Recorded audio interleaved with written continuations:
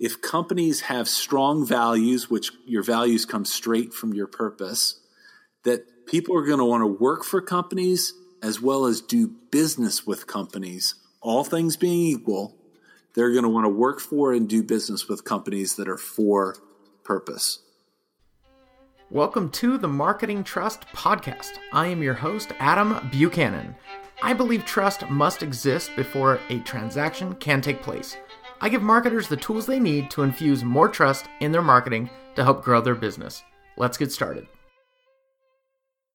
Hello and welcome to episode 11 of the Marketing Trust Podcast. I'm your host, Adam Buchanan. It's great to be here with you today. This episode, we're talking about why embracing your flaws can actually help create trust with your audience. Really excited about this topic.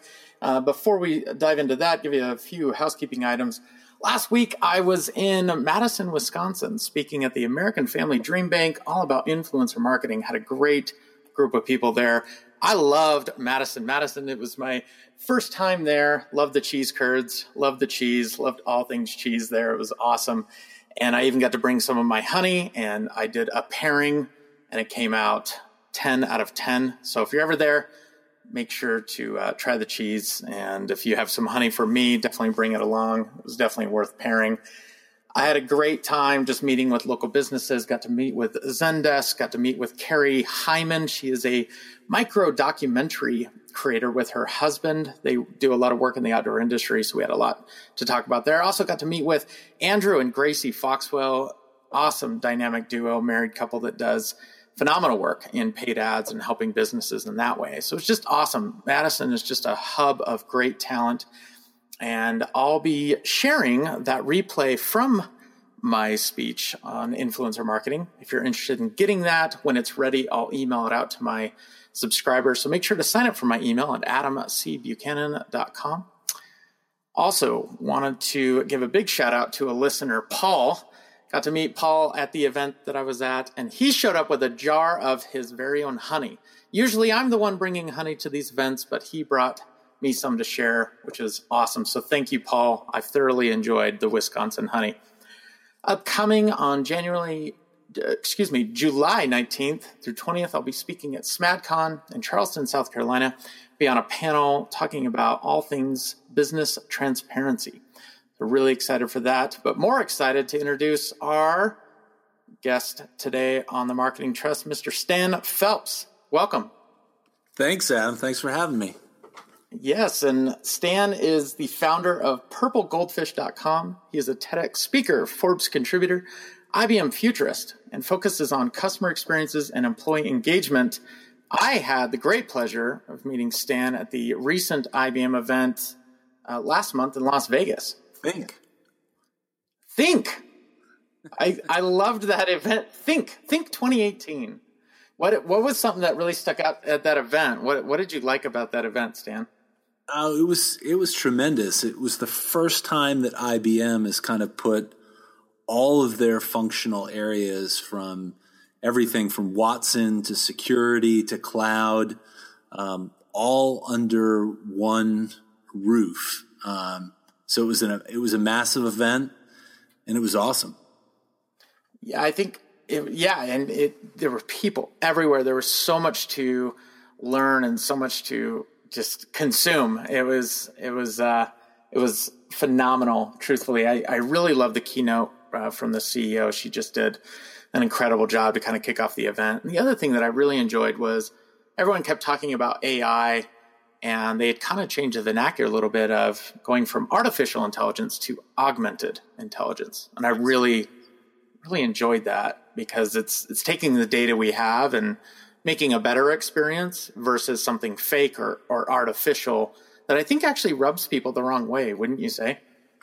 Yeah, and IBM has really made a move to get away from using cognitive computing or, to your point, artificial intelligence. It's really about you plus what AI can do. Yep. Absolutely. And so great event there. Loved meeting you, Stan. It was great to connect and meet with the other fellow IBM futurists as well.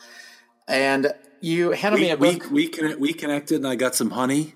It was all good. That's right. How was the honey taste test out of all the many honey taste tests that I'm sure you do all the time? How did my rank? It was awesome, and that was a fun night. We were over at the Bellagio, had a nice dinner over there, and that was a nice capper to the dinner. That's right. Yes, that's what I generally go for, is like this nice little sweet tablespoon of awesomeness is what my honey does for people. So good. Glad you've got to partake and enjoyed it. On a scale from 0 to awesome, looks like I'm ranking pretty well there. So you handed me a book that you had authored at the event. Really pumped to pick this up. It was called Red Goldfish, which I love red, clearly by looking at my face. But I loved this book. It was phenomenal because it talks about identifying what your purpose is. And before we dive into Pink Goldfish, which I'm really excited to get to, just want to take a minute and talk about, and for those listeners as well, it's good to revisit your purpose. And why would you say that's so important, Stan? Well, I think that's, for most organizations or for most people, it's really your North Star.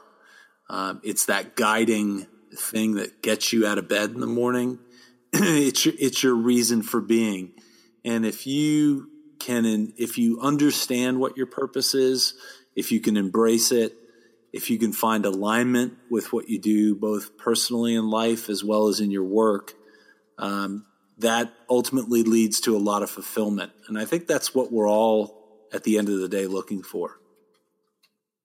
Yeah, I think that's great. And you shared a lot of great case studies. And I loved how you broke down the different archetypes of, coming back to this purpose. And there was, the liberator, the protector, and all these different ones. And so if this is something that's a need for your business, definitely think about, revisiting your North Star, your purpose of your business.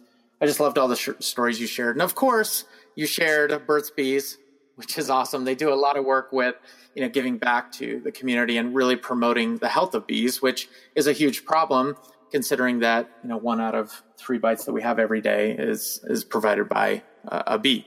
And so I loved that. Of course, I love bees, but you also talked about great brands like Harley Davidson, Patagonia, so many other examples in there that just really have that strong stance, very bold and very polarized.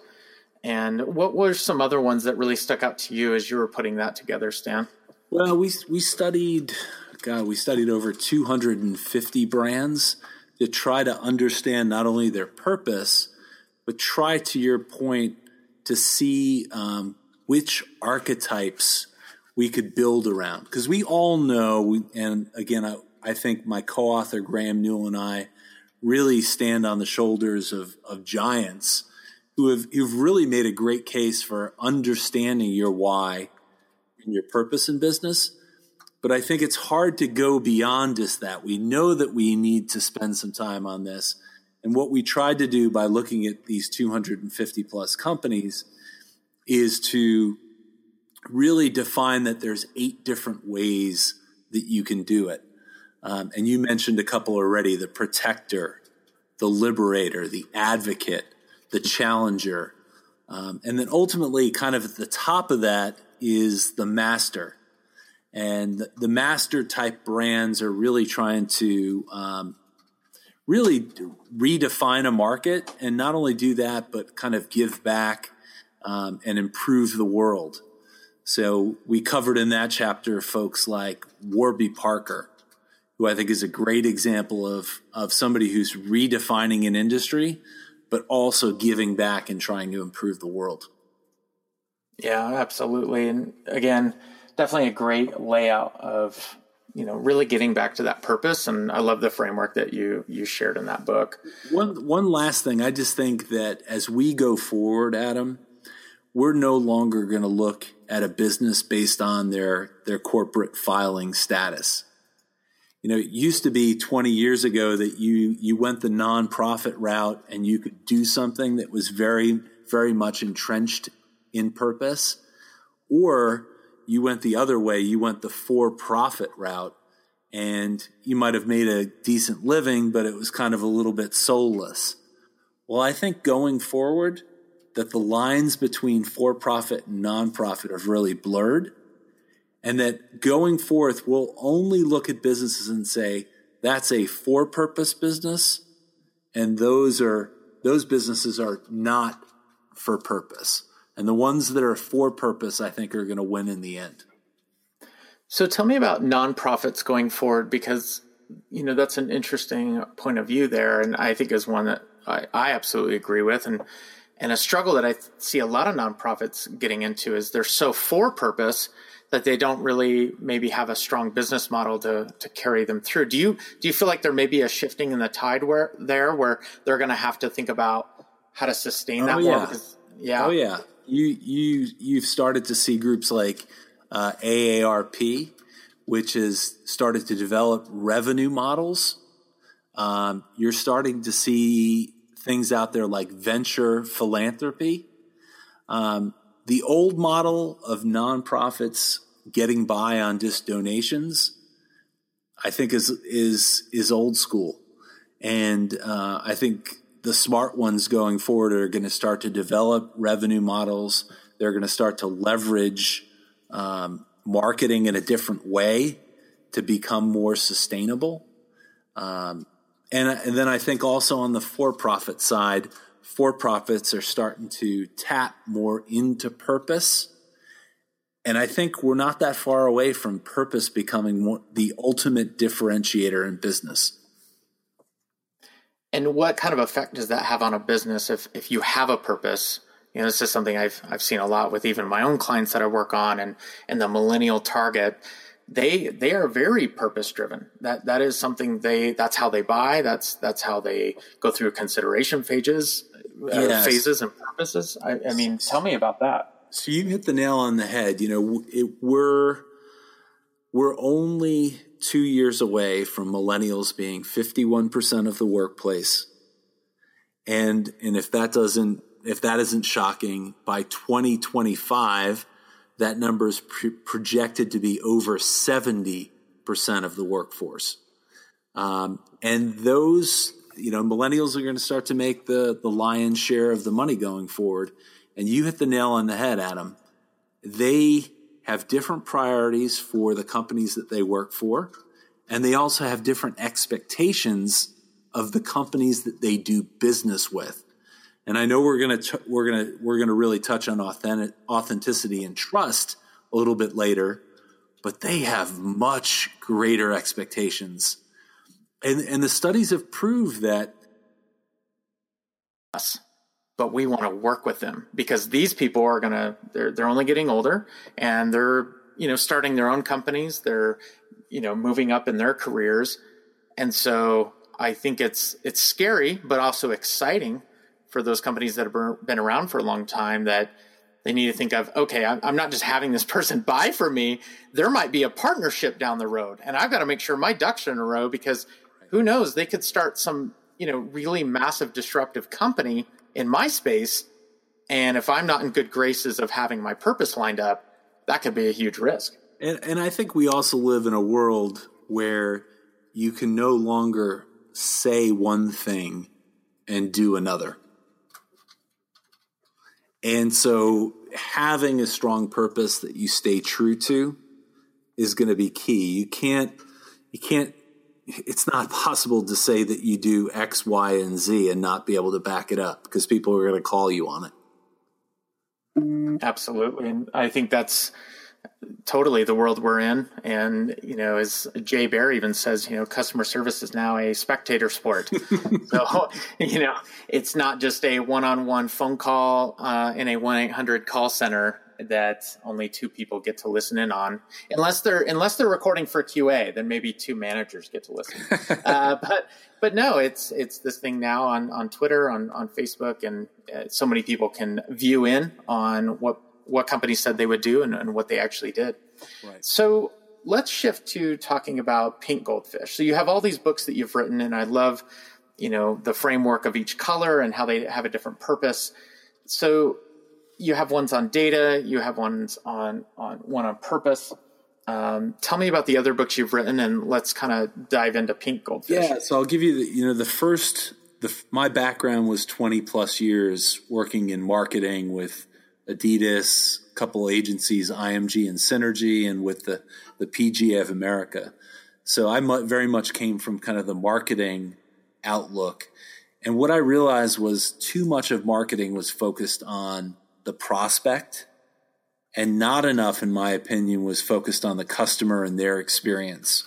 So my first book, Purple Goldfish, was all about how can you kind of win customers and influence word of mouth through the experience that you provide. That if you take care of the customers that you have, as my friend Peter Shankman says, they'll bring you the customers that you want. And so Purple was all about the little things that you could do. But what I quickly realized, Adam, is that as much as you want to focus on the customer, you can't have happy customers unless you have happy, engaged employees. So that's what Green Goldfish was about. It was beyond the dollars that you pay. How can you do the little things to drive engagement and reinforce culture? And then that led to the Golden Goldfish. And there's a little bit of a rhyme and reason on the colors. The first three books were an ode to New Orleans and Mardi Gras.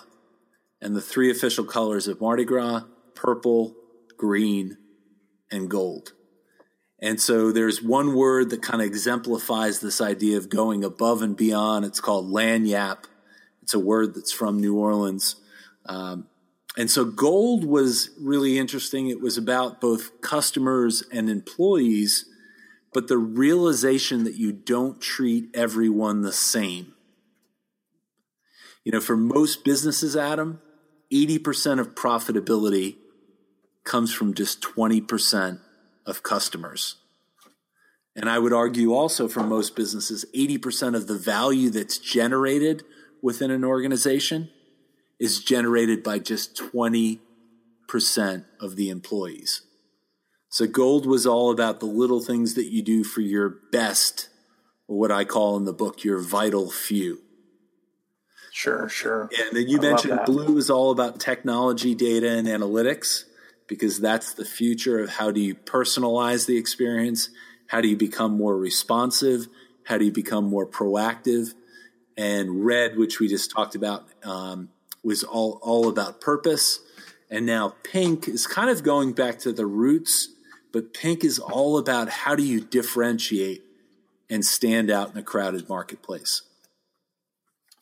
I like the roots of Mardi Gras because I've been to Mardi Gras. I've experienced that. And you have? One thing, yes, I have. And I went for, I think we did 11 days, and every day we went to a day parade and a night parade.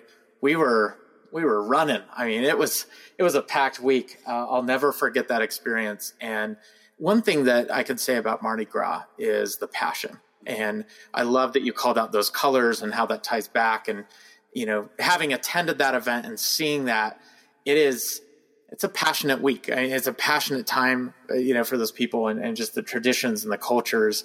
And that's really cool. For me, that really kind of drives back. So I love that. And I did notice, you know, lagniappe was used in red goldfish, and I think throughout the others. But I love that tie back, and just having experienced myself, that really hits home. Hey, you'll appreciate it from just a trust perspective. Lagniappe is about the relationship and the idea that you want to try to do a little something extra to go beyond just the transaction.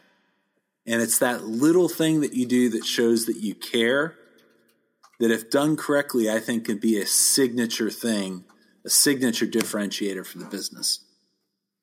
And I think one thing we did, you know, years ago to kind of take a more campaign approach and to stand out, and it might have been fine at the time, but I think we've evolved away from it, was, you know, the phrase surprise and delight.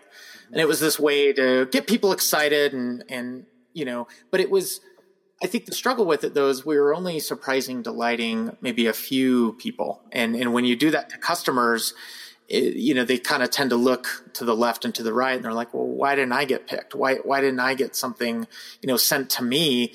I'm active on Twitter. You know, I may not have as many followers as the guy who just got the big fancy gift basket on his doorstep, but what about me? And so I'm glad to see that we've kind of shifted away from that. And Stan, wouldn't you say that that was pretty hot for a while, but now we've kind of moved away from that? Yeah, I think this idea of random, to me, had much more of a campaign or PR buzz type of feel to it. I mean, I think people see through what it is. It's kind of a, to your point, it was done just for publicity's sake. And so what I think the 2.0 or the 3.0 version is thinking more of this idea of something that you do all the time, and that it's what I would call a branded act of kindness.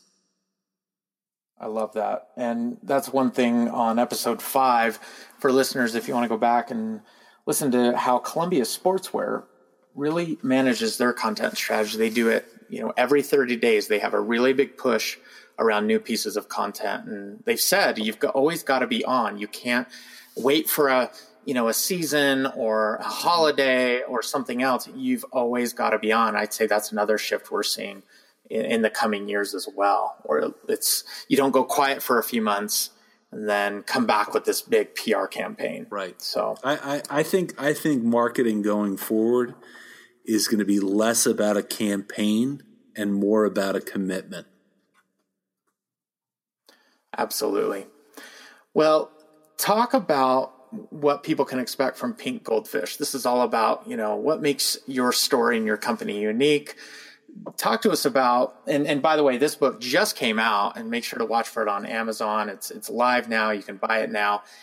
Talk to us about why is it so important to focus on what makes us different? It used to be, Adam, that your competition was across town, and location could be a differentiator. Your competition is no longer a mile down the road. They're merely a click away. And I think we have so much information and so much choice at our fingertips that being able to stand out in a very crowded marketplace, or what I would call a sea of sameness, is going to become just table stakes going forward. It's too hard to be a commodity and just compete on price. I think the onus is on us as marketers to give our customers something to talk about, to tweet about, to post to Facebook about.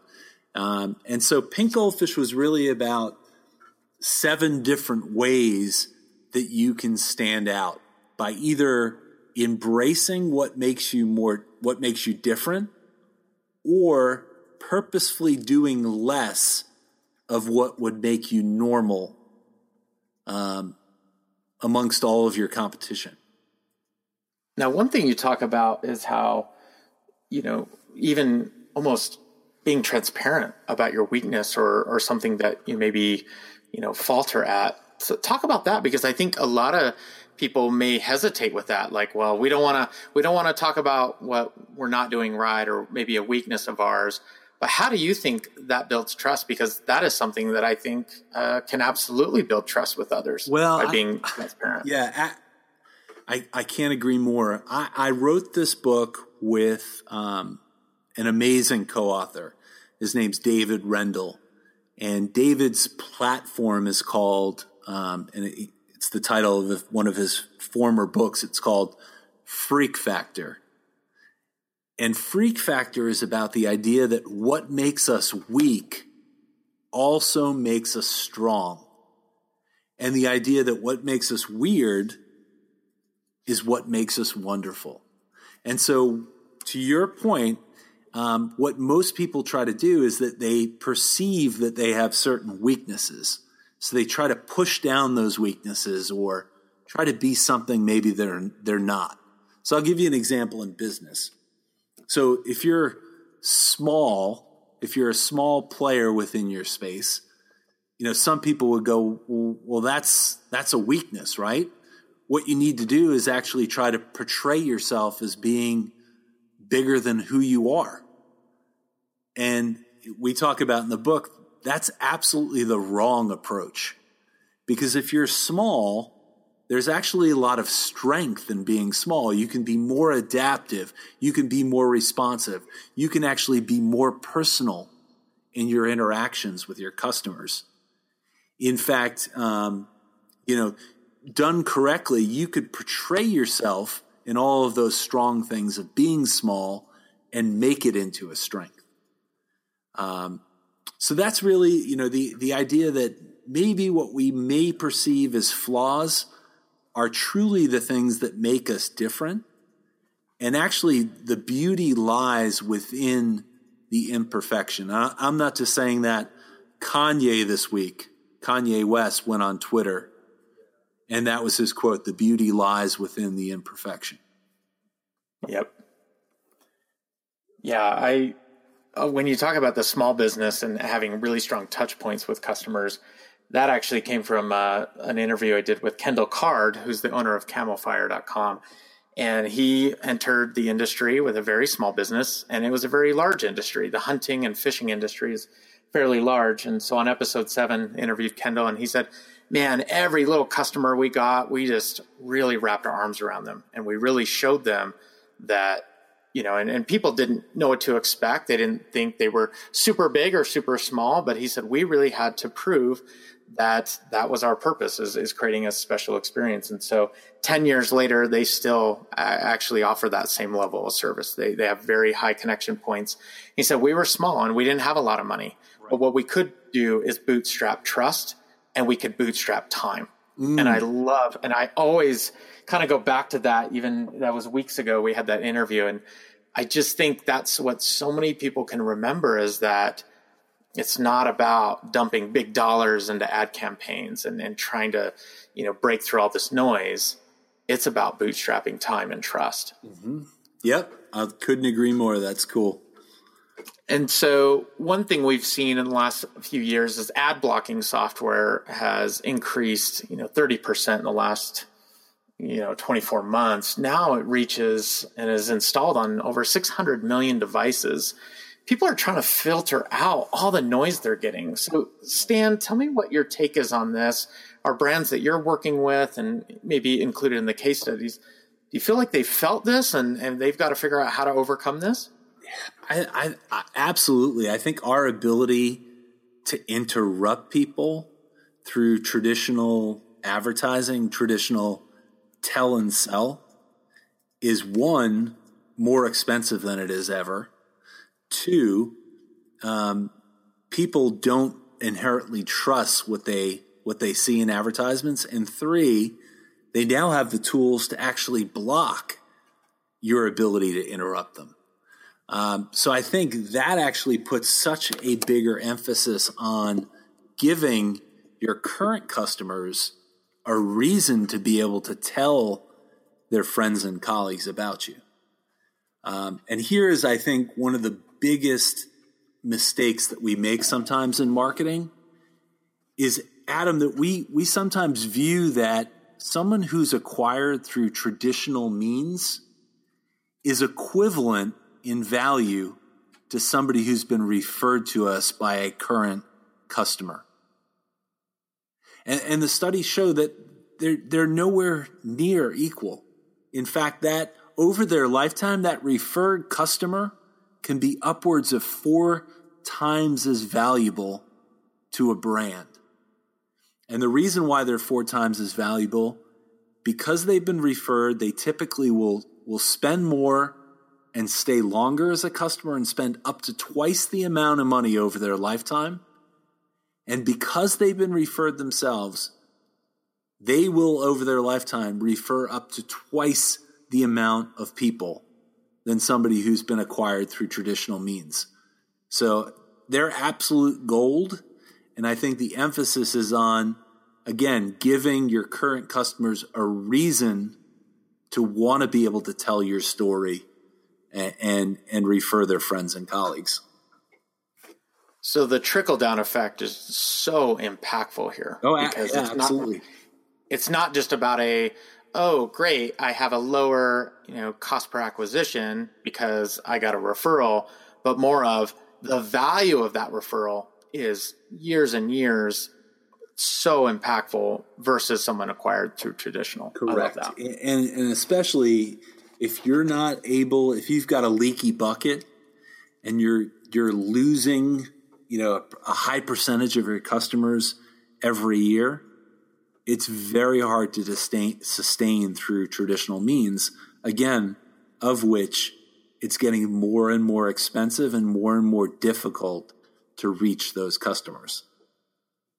And how long do you think it's going to take for them to figure this out? Because as we talk about shifts and, in the coming years of what's going to work and what's not, something like that, I think, is going to take longer for people to realize. But when do you think companies are really going to grasp that this is happening, and it's happening now? It's not future state. No, it's happening now, and it's happening at a much more rapid scale. I would say, the old rhyme, when's the best time to plant an oak tree? Do you know the answer to that one, Adam? I do, but I want to see if any listeners know that. Send me and Stan a tweet. I'm at Adam_Buchanan. Well, there's two times. When is the best time, and what's the second best time to plant an oak tree? The best time is right now. Right. Well, the best time was actually 20 years ago. Oh, okay. The second best time is tomorrow or today if you're... Today, yeah. So, yeah, I think if you're not starting to think about... if you're not studying how you're getting customers and you're not driving referral and you're not measuring things like net promoter, that you absolutely need to understand what percentage of your customers are actually or indicating that they will refer you to a friend or a colleague. Yeah, I agree. And again, just the ad blocking software is just one little tiny piece of evidence of what's really going on here. But back to, I want to make sure, get connected with Stan Phelps on Twitter. Send him what your answer was, whether it was 20 years ago or today or tomorrow. Stan's at Stan Phelps PG on Twitter, and I'm at Adam_Buchanan. Make sure to let us know what your answer was. I love that. That's a great way to look at that. One question we did have from a listener, this comes from Caleb Whittle, brings us two questions. And if you ever have any questions, this actually came from Caleb in the Facebook group. You can join the Marketing Trust Facebook group. Just search Marketing Trust and you'll be able to join, and you'll see me in the big red glasses there to give you a warm welcome. But Caleb asks, how do you adapt differentiation and captivation to changing consumers? Well, I think they're hand in hand, right? The subtitle of our book for Pink Goldfish is Defy Normal, Exploit Imperfection, and Captivate Your Customers. So I think that, the idea of being able to stand out, and especially doing it in a way that's meaningful to your customers, and in some cases doubling and tripling down on those things that make you different, are the things that are actually going to grab the attention and captivate. And when you can captivate someone, you become very talkable. And as Seth Godin put it the best, what you want to be in business is not only remarkable, but remarkable. Awesome. That's a great answer. And then the second one he asks, this comes from Caleb, how quickly do you think a method of differentiation becomes obsolete? So he kind of references thinking of Blockbuster versus Netflix here. Sure. So, we talk about 7 different ways in the book, and the acronym that we use is called FLOSSM. So we talk about this idea of flaunting, lopsiding, antagonizing, withholding, swerving, opposing, and micro-weirding. And what, if you're only just doing one thing, Adam, if you're a one-trick pony, that's going to become old very quickly. And so I think what great brands do, in big ways, in little ways, they're constantly evolving to think of little things that they can do to stand out. So I think it's an incumbent upon any brand to try to think about various ways, because today's extra or today's difference becomes tomorrow's expectation. And so if you're not taking a mindset of needing to be agile and continuously looking at ways to be different, you're going to fall behind. I think that's what we've seen, especially with the surprise and delight. It's, oh, great. Is this what we can expect from you now? And we have to be careful with that, because it may not be something we can scale or do every time and to everyone. So I like how you laid that out, that not only do we need to be different and continue to refine this, but what's working now in terms of differentiation may need to be revisited, in the coming times. And I think that's one thing we see with marketing. Things move so quickly now. And I tell a lot of, brands and companies that I work with, we've got to revisit this, often. And what's working now, we can't get too excited about, but we've got to find out, okay, what's the next thing that we can kind of iterate upon this. Here's the thing. Sometimes we get wrapped up in it has to be something that's added value, right? It's got to be something that stands out in terms of how we deliver it. And sometimes you're talking about adding cost, and that's a difficult thing. One of the things I think gets lost is one of the things we talk about in Pink Goldfish. Sometimes you can actually stand out by doing less. Removing choice, removing options from your customers in order to stand out. And the same thing is what we call maintenance. Sometimes it's little things that you can do just to make it easier for your customer to do business with you. And those little things that remove friction can be even more beneficial than the kind of sexy added value. The one company that comes to mind for that, and we have one right next to our house, is In-N-Out Burger. And if you've ever eaten an In-N-Out Burger, they have the most simple menu on the planet. And so when I roll up with my 4 kids, I'm like, okay, what do you want? Never mind. I know what you want, because it's so easy to select and I can order very, very quickly. And they've seen a lot of response from that. People love to have that simple menu, but it's also backwards, because if you know anything about In-N-Out and you've been a couple times, and this is where word of mouth comes in with In-N-Out. If you talk to a raving fan, there's language involved. There's you got to get it, protein style, an animal burger, and the double. I mean, there's a whole nother language that is unwritten. I don't know if anyone's ever really written that down and handed it to somebody and said, well, here's the menu they're not telling you that exists. Right. I love that they have built such a simple menu, and yet it is still so talkable. Yeah, literally, I just wrote about them last Wednesday in Forbes, and part of that is, that there's that whole idea of, one, there's only like 4 items on the menu, and 2, that there is this insider feel on how you can order. And it used to be that you could order, a 4x4 or a 6x6, which was the amount of patties and the amount of cheese. And one of the things I wrote about was somebody walked into an In-N-Out and ordered 100 by 100.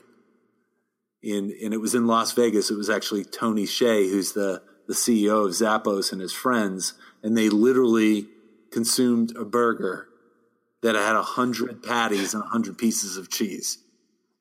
Oh, well, if anyone listening now wasn't hungry before, you're probably hungry now. So that's a great story. And they delivered, right? I mean, they brought it out. No problem. Yeah, they brought it out. I think because of health regulations and making sure everything is cooked 100% through. I think the max you can do is 4x4. But you know what? Go and order 25 of those if you want. Yeah, hey, sign a waiver. It's all good, Yes, I love that. Well, thank you so much for walking us through Pink Goldfish. This is great. And what would you say is the biggest thing for listeners to walk away with their business, that comes out of Pink Goldfish? I think it's trying to be aware of what makes you different. And sometimes we can't see that ourselves, Adam. Sometimes it's hard to see the label when you're sitting inside the jar of honey. And so yes, exactly. And so what I would recommend people to do is, go out and talk with your customers. Ask them why they do business with you. Ask them what makes you different than all of the other options out there. And then appreciate that. And if you're brave enough, try to figure out ways that you can either maximize it or minimize it. And take it, as we say in the book, one louder or up to 11. That's awesome. Well, thank you for that. That's a great takeaway to make sure we're listening to our customers, revisiting what makes us special. All right. Well, we are just wrapping up this episode, but before we do, we have a fun segment I like to call Name That Handle. This is a game that I play with all my guests. I find someone they're connected with on social media. In this case, I'm giving you a hint. Stan, this is someone that's connected with you on Twitter. And the way this works is I give you one-word clues about who I am talking about, and you get to take guesses and find out who this is. Are you ready? Geez, with trepidation, I am. He's so excited. I love it. All right, so here is the first word. Author. Author. Okay. And I have to guess based on this, yeah? And you can take a pass. You can't phone a friend. I can't phone a friend. Okay. Seth Godin. Oof. No. Okay. Good guess. All right. Next one. Bald. Shep Hyken. Oh my gosh! For the win? For the win! Nice work! Round of applause, everybody. Yeah, he's got a great hairstyle. He does, yeah. And anyone who can rock that hairstyle is high in my book for sure. Wow, Shep Hyken, well played. Shep Hyken is a customer service and experience expert. Make sure to follow him on Twitter. It's just Hyken, Hyken. We actually met up with Shep at IBM Think. Yep, awesome guy. Super fun to hang out with. Great follow on Twitter. Super active on Twitter, and a very accomplished magician. That's right, and loved Shep. Just a really smart guy, and a really phenomenal public speaker. He's always speaking and doing great work there. Yes, Shep is definitely worth a follow on Twitter. Well, awesome. Well, that covers it for Name That Handle. I think you're the fastest that we've had done. A lot of people got up to 4 to 5 to 6 guesses. Really? Well, it was the hairstyle. It's the hairstyle. It's what connected you to absolutely. He's got naturally wavy hair. That's right. Well, make sure to connect with Stan. He's a phenomenal author, public speaker on Twitter at Stan Phelps PG. Also, check out his website, stanphelpsspeaks.com, and make sure to get your copy of Pink Goldfish on Amazon. And he's also a Forbes writer, so make sure to watch what he's putting out. He's got a lot of great content out there as well. Thank you, Stan, for joining. This has been another episode of the Marketing Trust podcast. This has been another episode of the Marketing Trust podcast, where I help you infuse more trust with your customers to help grow your business. I'm Adam Buchanan, and I want to thank you for listening.